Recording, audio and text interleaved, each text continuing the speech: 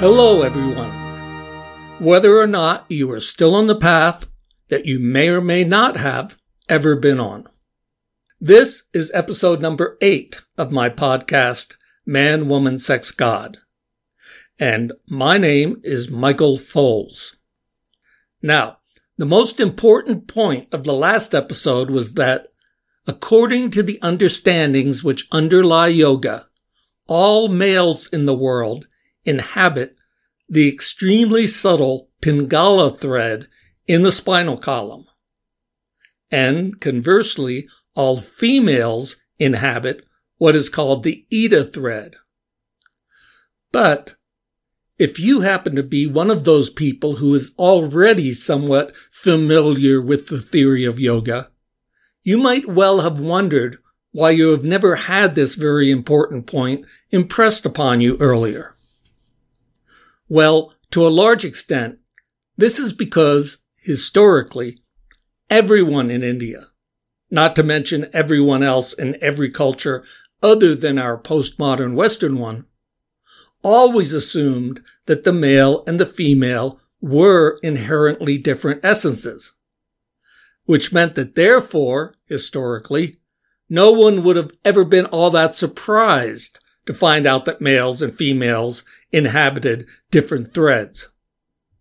Nor would have anyone felt the need to stress this, nor to delve into the implications and ramifications of it, since, again, everyone always pretty much accepted and understood this reality.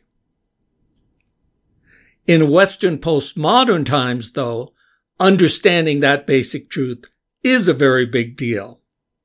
Because, if nothing else, it blows a gigantic hole in the pretense that male and female are nothing more than gender constructs.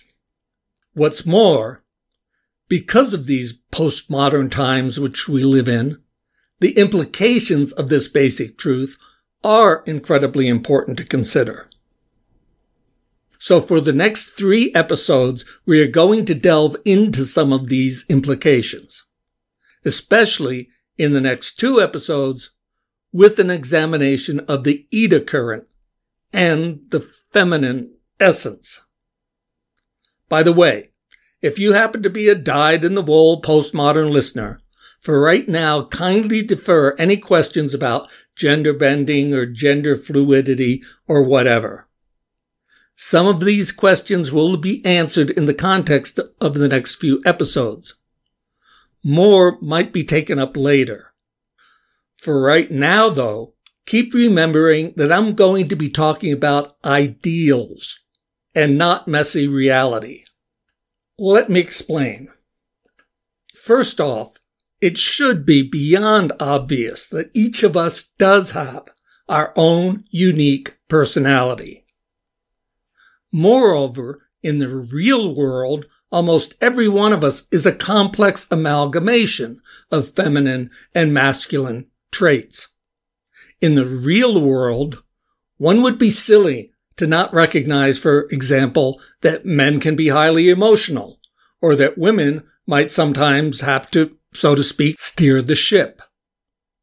Not to mention that there are many more traits out there that no one has ever even tried to assign a gender to. But it's important for you to put that aside for right now. Because, as I just said, for now I'm going to be dealing with ideal forms.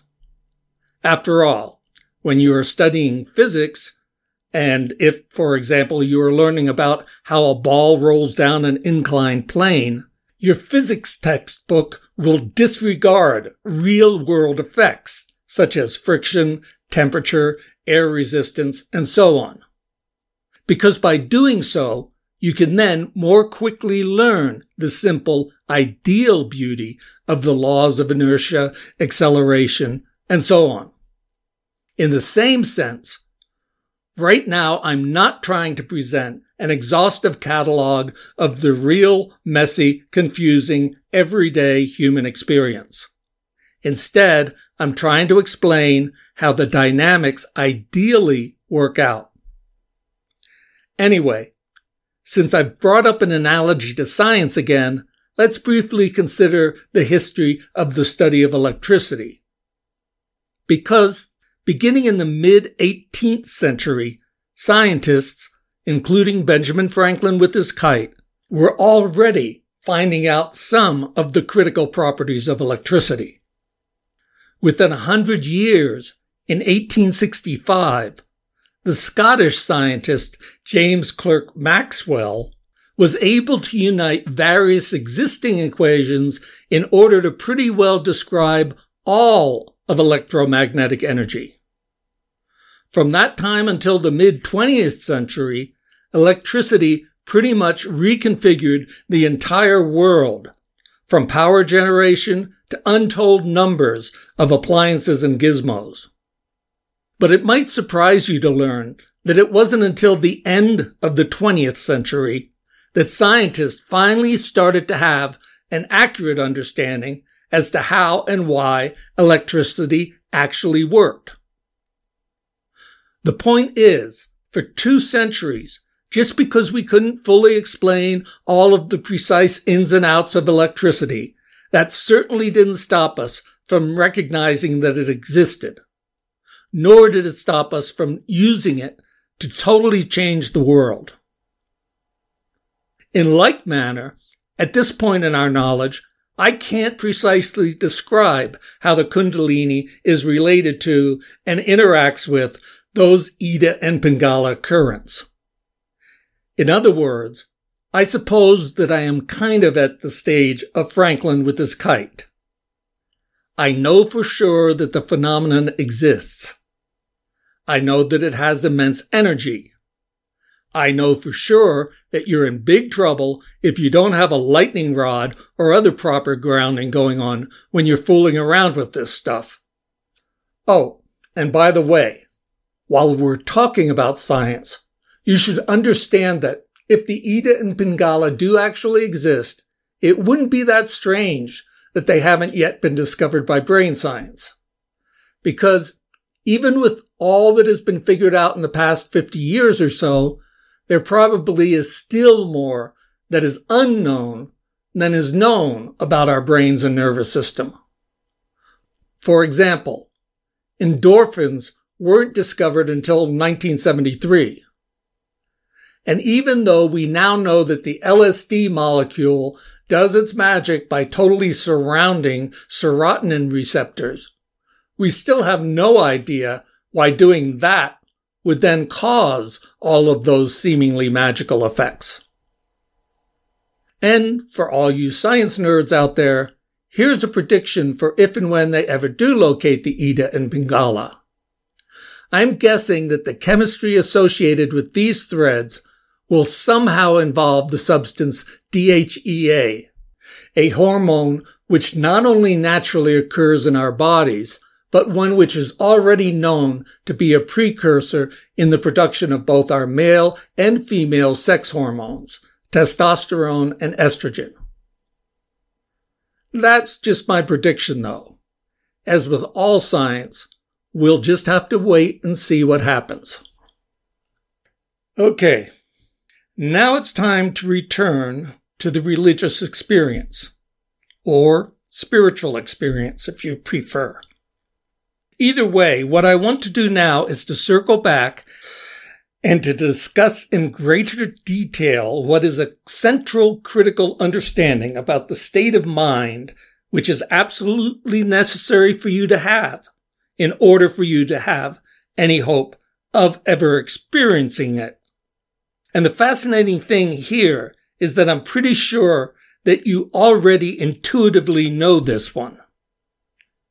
Indeed, I'm pretty sure that even card-carrying atheists intuitively know this one. In fact, I would argue that the reason that they are card-carrying atheists is precisely because they do understand this one, and that behind their loudly proclaimed atheism is a personal fear of the loss of their precious sense of self, or ego. Although we can certainly leave that argument for a later time. Anyway, here's the obvious point. You cannot force your way into the kingdom of heaven. Or, to be slightly more poetic, you cannot storm the gates of heaven. And let's think about that for a moment. Because if there's one thing that we humans are known for, it is our ability, indeed our need, to actively shape our environment, to proactively solve all of those problems which the world throws our way, to invent new gadgets and new ways of doing things. In short, to be active. And, traditionally at least, this forward-looking active mentality has always been associated with the masculine. What's more, it has also been associated with the distinctive form of individuality, or ego, if you will. But to experience the religious or spiritual experience, however, and this is going back the thousands of years that such experiences have been experienced, we have to have an almost diametrically opposed frame of mind. In other words, we need to be receptive. And, as I stated last episode, the energy of the Ida chord is the essence of what we term female. Now, instead of female, we can also call this energy the receptive. Although, unfortunately, our present culture almost explicitly implies that receptive is somehow inferior to active. Well, it isn't, and we'll get to that in a minute. But this is why I've also labeled the Ida as energy relaxing upwards. Now, remember how in earlier episodes I've pointed out that the disciplines and virtues that religions require, the actual active ingredients in any world religion that has stood the test of time, are pretty much identical, and that they are so required because they, and only they, produce the state of mind and state of being from which the religious experience can arise. Well, here are the two most critical female virtues: modesty and humility. Indeed, it is probably more helpful to not even think of modesty and humility as virtues. It might be better to think of them as simply describing the state of being that one needs to be in so that the religious experience can more or less happen by itself. Or, to say it slightly differently, the reason that modesty and humility are so crucial is that those words describe a specific process. The process by which the energy relaxing upwards actually relaxes upwards. Got it? I hope so. But although these twin virtues are absolutely necessary in order for the feminine energy to reach where nature has intended for it to reach, they are, in and of themselves, not sufficient. And it's going to take a short while to understand why. First, though, we need to discuss the idea of complementarianism for a bit. This is generally considered to be a theological term, and it refers to a doctrine held by the Catholic Church. What it means is that the male and female are seen as exactly equal, both spiritually and morally, but that they are of inherently different qualities.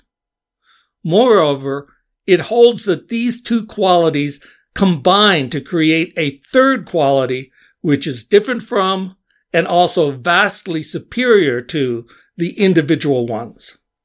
And then, in fact, this resultant combination is nothing more nor less than why the sacrament of marriage is a sacrament, or holy mystery. Now, the Catholics are great at precise philosophical definitions, but they are by no means the only religious group to have this understanding.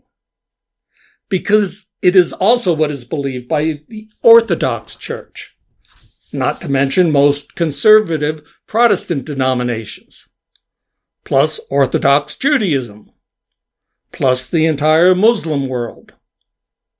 Now, clearly, as I've been discussing throughout, this is the direct opposite of what our modern Western secular society currently believes. And so, to secular people, the position of the Catholic Church and all the others is merely a function of their having blindly followed both tradition and what has been written in Scripture. But this is rather intellectually insulting. It would be like me telling you that everything that you believe is just because somebody told it to you or you read it in some book, which, when you think about it, is pretty much technically true for most all of what any of us knows. But the statement is insulting because it implies that there is no actual inherent truth in what you now believe. Of course, as I pointed out in the last episode, it's the modern Western secular belief in gender, which grew out of 18th century philosophical noodling, that never had any basis in science or even common sense observation.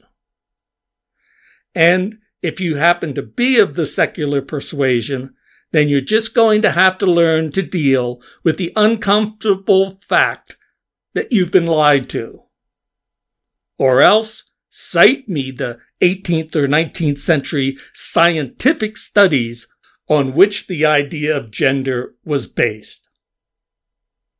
But the whole shtick that somehow the complementarian idea arises from blind adherence to some specific scripture completely falls apart when you realize that this understanding is not just held by Christians, and not just held by Christians and Jews, and not just by Christians and Jews and Muslims, but that it has basically been held by every single civilization which has ever existed. For instance, I'm trusting that you're familiar with that old yin-yang symbol, one of the central philosophical tenets of East Asian thought.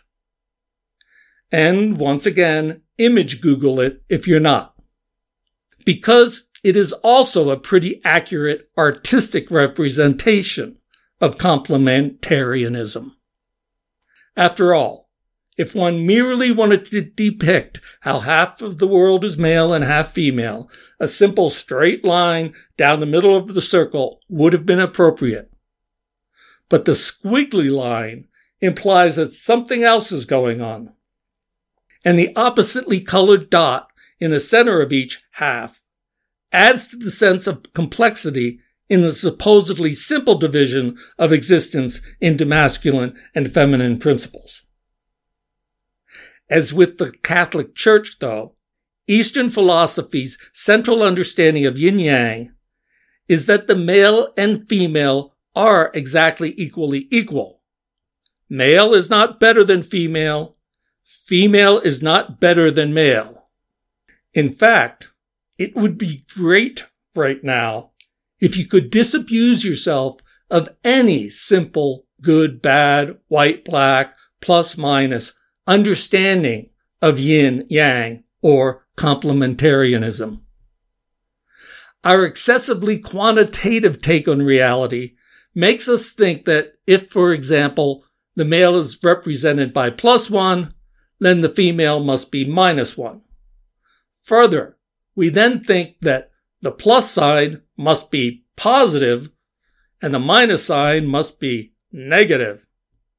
More mental junk is created if we conclude that since the yang is colored white and the yin is colored black, this means that male energy is associated with the light and female energy is associated with darkness. No. Those colors were chosen simply to show that the apparently different two sides are actually qualitatively mirror images of the other.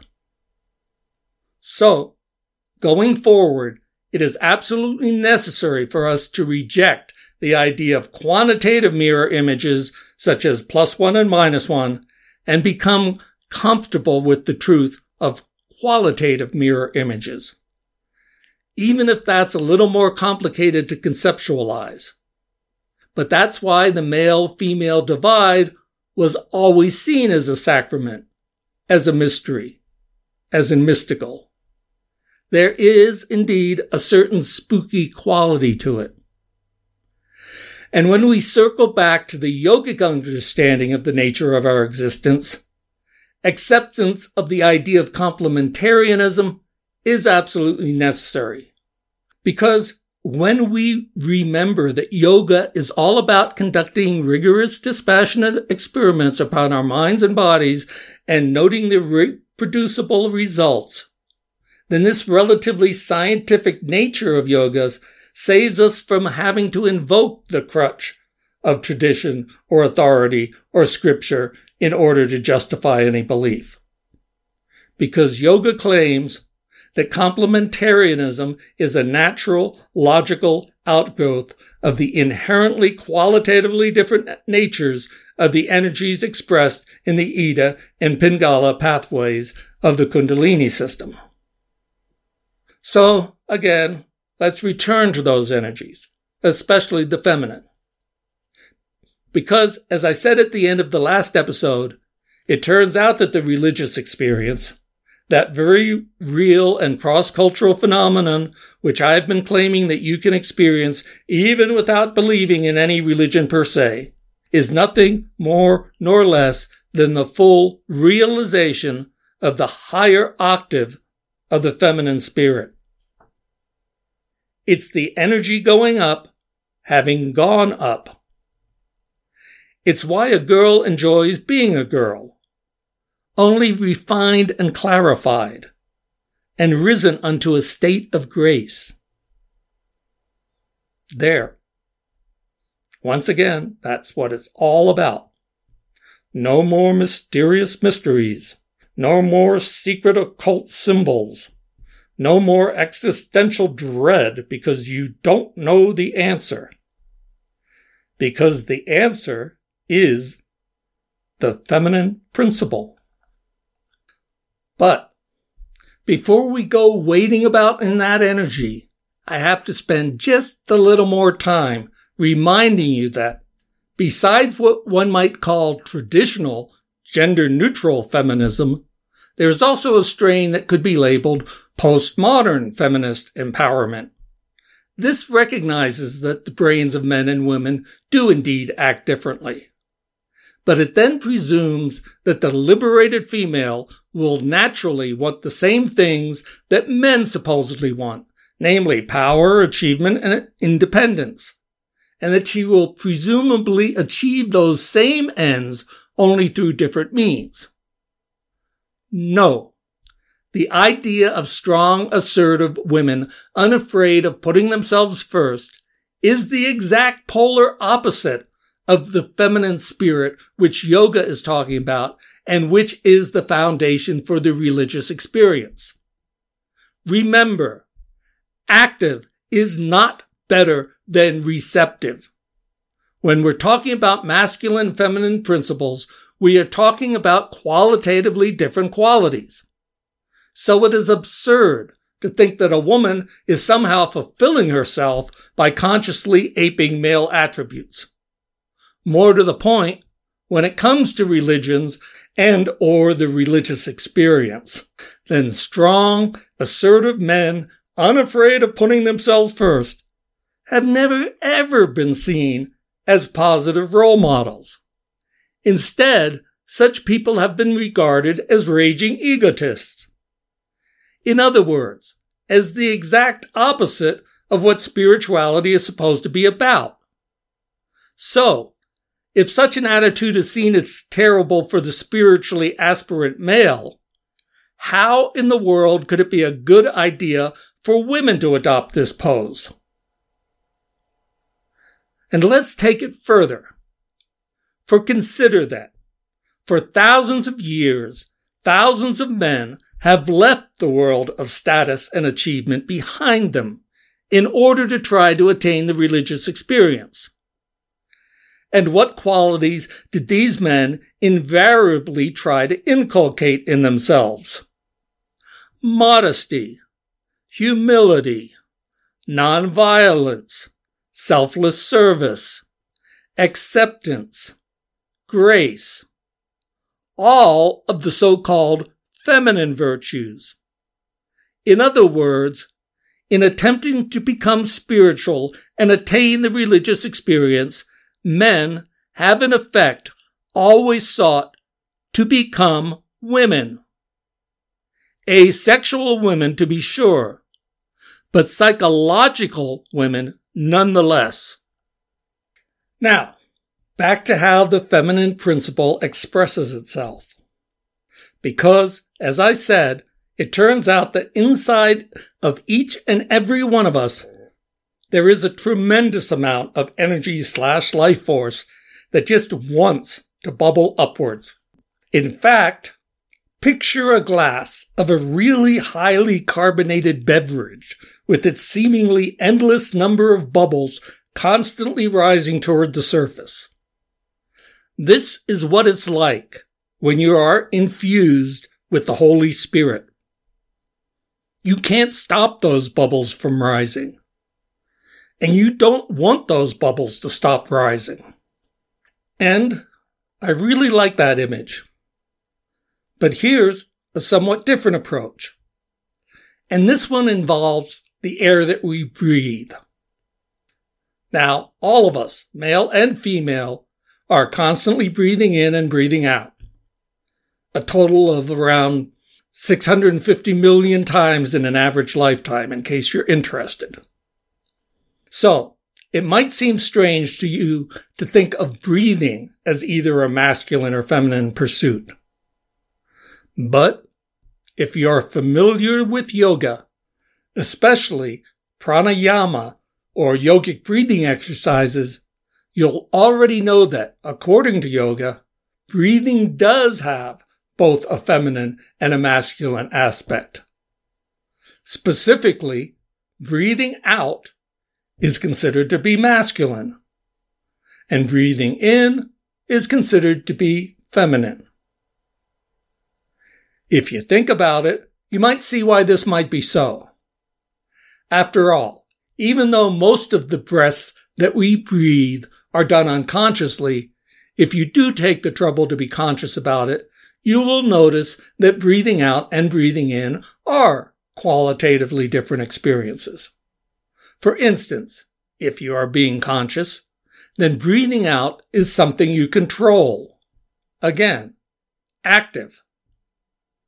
But what happens after you've consciously expelled all of the air out of your lungs? Your body automatically breathes in. Receptive. Or let's look at it in another way. Let's say that you're really frustrated about something. What do? You forcefully breathe out. In other words, you're trying to control that frustration. On the other hand, let's say that it's a beautiful morning. You open the window, and what do? You breathe in deeply. In fact, the very process of consciously taking a deep breath tends to make someone feel more positive and receptive to good vibes. And here we come to a very interesting etymological fact. Because usually, when we find out how common words originated, it is most often the case that the meaning of the original word is not even remotely similar to what the modern word means. But do you know what the word inspire translates to in the original Latin?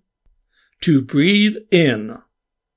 This word inspire, which we closely associate with both creativity and the highest form of receptivity, literally means breathing in. Kind of amazing, eh? Inspiration. Okay, now let's think about that group of black ladies swaying and testifying on Sunday morning. They seem to be absorbed in a power that you can only guess at. They can't even keep their bodies still, but have to move around as in dancing. And it is almost impossible to deny the joy that comes through from their gospel singing. And music, by the way, is also associated with inspiration, with breathing in, with the receptive, with the feminine. In fact, here's a side note. We're always told that rock and roll is a direct descendant of the rhythm and blues sung on Saturday nights at alcohol-laden juke joints in the Mississippi Delta. But, according to Sam Phillips, the person who discovered Elvis Presley, the person who is most closely associated with the birth of rock and roll, what he was trying to recreate was the inspiration which he felt when he attended rural black churches on Sunday mornings. So that in a very real way, you could say that rock and roll is a bunch of white guys awkwardly trying to reproduce the almost effortless inspiration of those black ladies in the Sunday choirs. Anyway, speaking of church, you may have either a positive or negative opinion about Christians in general. But you would have to be in willful denial not to admit that at least some of the Christians whom you have met in your life, white and black, are actually happy and loving and selfless. And that when these people say that they are born again or that they are alive in Jesus, that they are referring to some experience that they are really truly feeling. Although there is no need to be bound by Christian terminology. As I've repeatedly said, this religious experience is available to everyone, male or female, regardless of particular religious beliefs or lack of same. Except, of course, if you happen to be male, for at least that one moment of inspiration, you have to be female. Which is why Jesus referred to himself as the bridegroom. And which is why Catholic nuns have always referred to themselves specifically as brides of Christ. And which is why yoga, which once again always seems to just come right out and say it, declares that in no uncertain terms, in reference to God, we are all female. Indeed, one of the central myths in Hinduism is how Krishna, and remember, that's basically the same word as Christ, captivated all of the milkmaids with the playing of his flute. Those milkmaids, they're meant to be stand-ins for all of us humans. Okay, now let me make one more stab at explaining, when it comes to the religious experience, the centrality of the feminine essence. And when I'm talking about the feminine essence, remember that I'm really talking about modesty and humility. You see, one of the main difficulties in our present-day understanding of what passes for the spiritual is that, as currently used, the word self can and does mean two totally different and contradictory things. In the context of Socrates' dictum, know thyself, or as it is used in Indian philosophy, the word refers to pure consciousness alone. That is to say, it means consciousness without the slightest amount of covering of persona or personality, without any of those impulses, feelings, or thoughts. But in modern parlance, the word self means just the opposite. It means that unique combination of desires and personality traits which makes each of us an individual. So that when we read about the self in mystical texts, but only understand the word in its modern context, it's easy to get confused and to think that God is somehow the same thing as me. And then it logically follows that my desires are therefore God's desires. And that therefore, if my desires are not then always fulfilled, then God must not exist. However, when we look across all cultures and religious traditions at the accounts of those people who have experienced the religious experience, the one thing that stands out is that when the experience is happening, there is absolutely no sense of I, no sense of personality, no sense of individuality, only a sense of thou. The only part of big Y-U which can be available for it is that part of big Y-U which has been stripped of any and all small y-u, which is what modesty and humility are specifically meant to do. Take small y-u down to 0. Now, just like snowflakes, only more so, each of our individual personalities is unique and different. What's more, like incredibly complicated jigsaw pieces, it is almost impossible to mesh one human personality with another. Which is why relationships, as opposed to sacramental marriages, are so hard to keep going. But 0 is the same for everyone. Nor should you think of the thou as some other personality which you are in fact bowing down to or serving. Think of it rather as a totally non-individualistic one. So, when it comes down to it, that you are 0 and God is 1. Although again, you don't necessarily have to believe in God in order to understand the religious experience. Because in this context, I'm not referring to a personal ruler of the universe, or even to an impersonal one. What I'm saying is that if you truly succeed in even temporarily erasing all traces of personality you from consciousness you, the rush, the whoosh that will naturally happen will be such that it might as well be God. And now, in terms of yoga and chakras, let's go over the practicalities of what happens when the spirit rises. Remember how the first 3 chakras, the base, the sexual, and the stomach, are referred to as the lower ones. It's complicated, but basically the stomach chakra is that of our mundane, everyday existence. It's where all our worries and strife about providing food and shelter are centered, along with all of our desires and fears of success and failure, both physical and social. And it seems that between the stomach and heart chakras, there is some form of very strong barrier, which is why most of us spend most of the consciousness of our lives in the former. But if our energy becomes loosened and refined and enlightened, then it will, on its own, permeate that barrier and rise up into the heart chakra.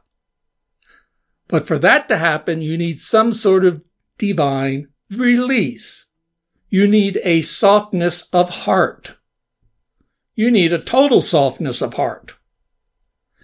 And, as I intimated earlier, once you get there, the heart chakra is the abode of joy, all-purpose happiness, lightness of being, and compassionate warmth towards others. Although, remember, the journey is still not over, because the spirit can still rise further from there. And from this point on, the words that best describe the process/state of being from here on up would be prayer and devotion.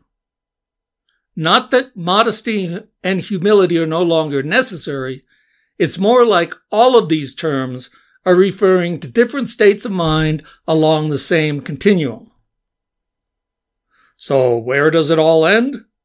In that state of grace, which just so happens to be at the third eye. And thus the circuit is completed. Nice soul work, if you can get it. And therefore, the secret of the universe is for everyone to get in touch with their feminine self, all dance around the maypole, and everybody ascends up to heaven, right? Well, not exactly. But for me to explain that, you're going to have to wait until the next episode. Because what I have been describing is how the feminine principle works when everything is going right. And if everything went right all the time, then the wise ones of old would have readily shared this knowledge with everyone. And then there would have been no need for occultism, hidden meanings, mystery religions, etc. Because it turns out that there's also an extremely dark side to the feminine. Again, though, you're going to have to wait until next time. Because for this time, all the time that's left is for my friend, the engineer, to cue the music.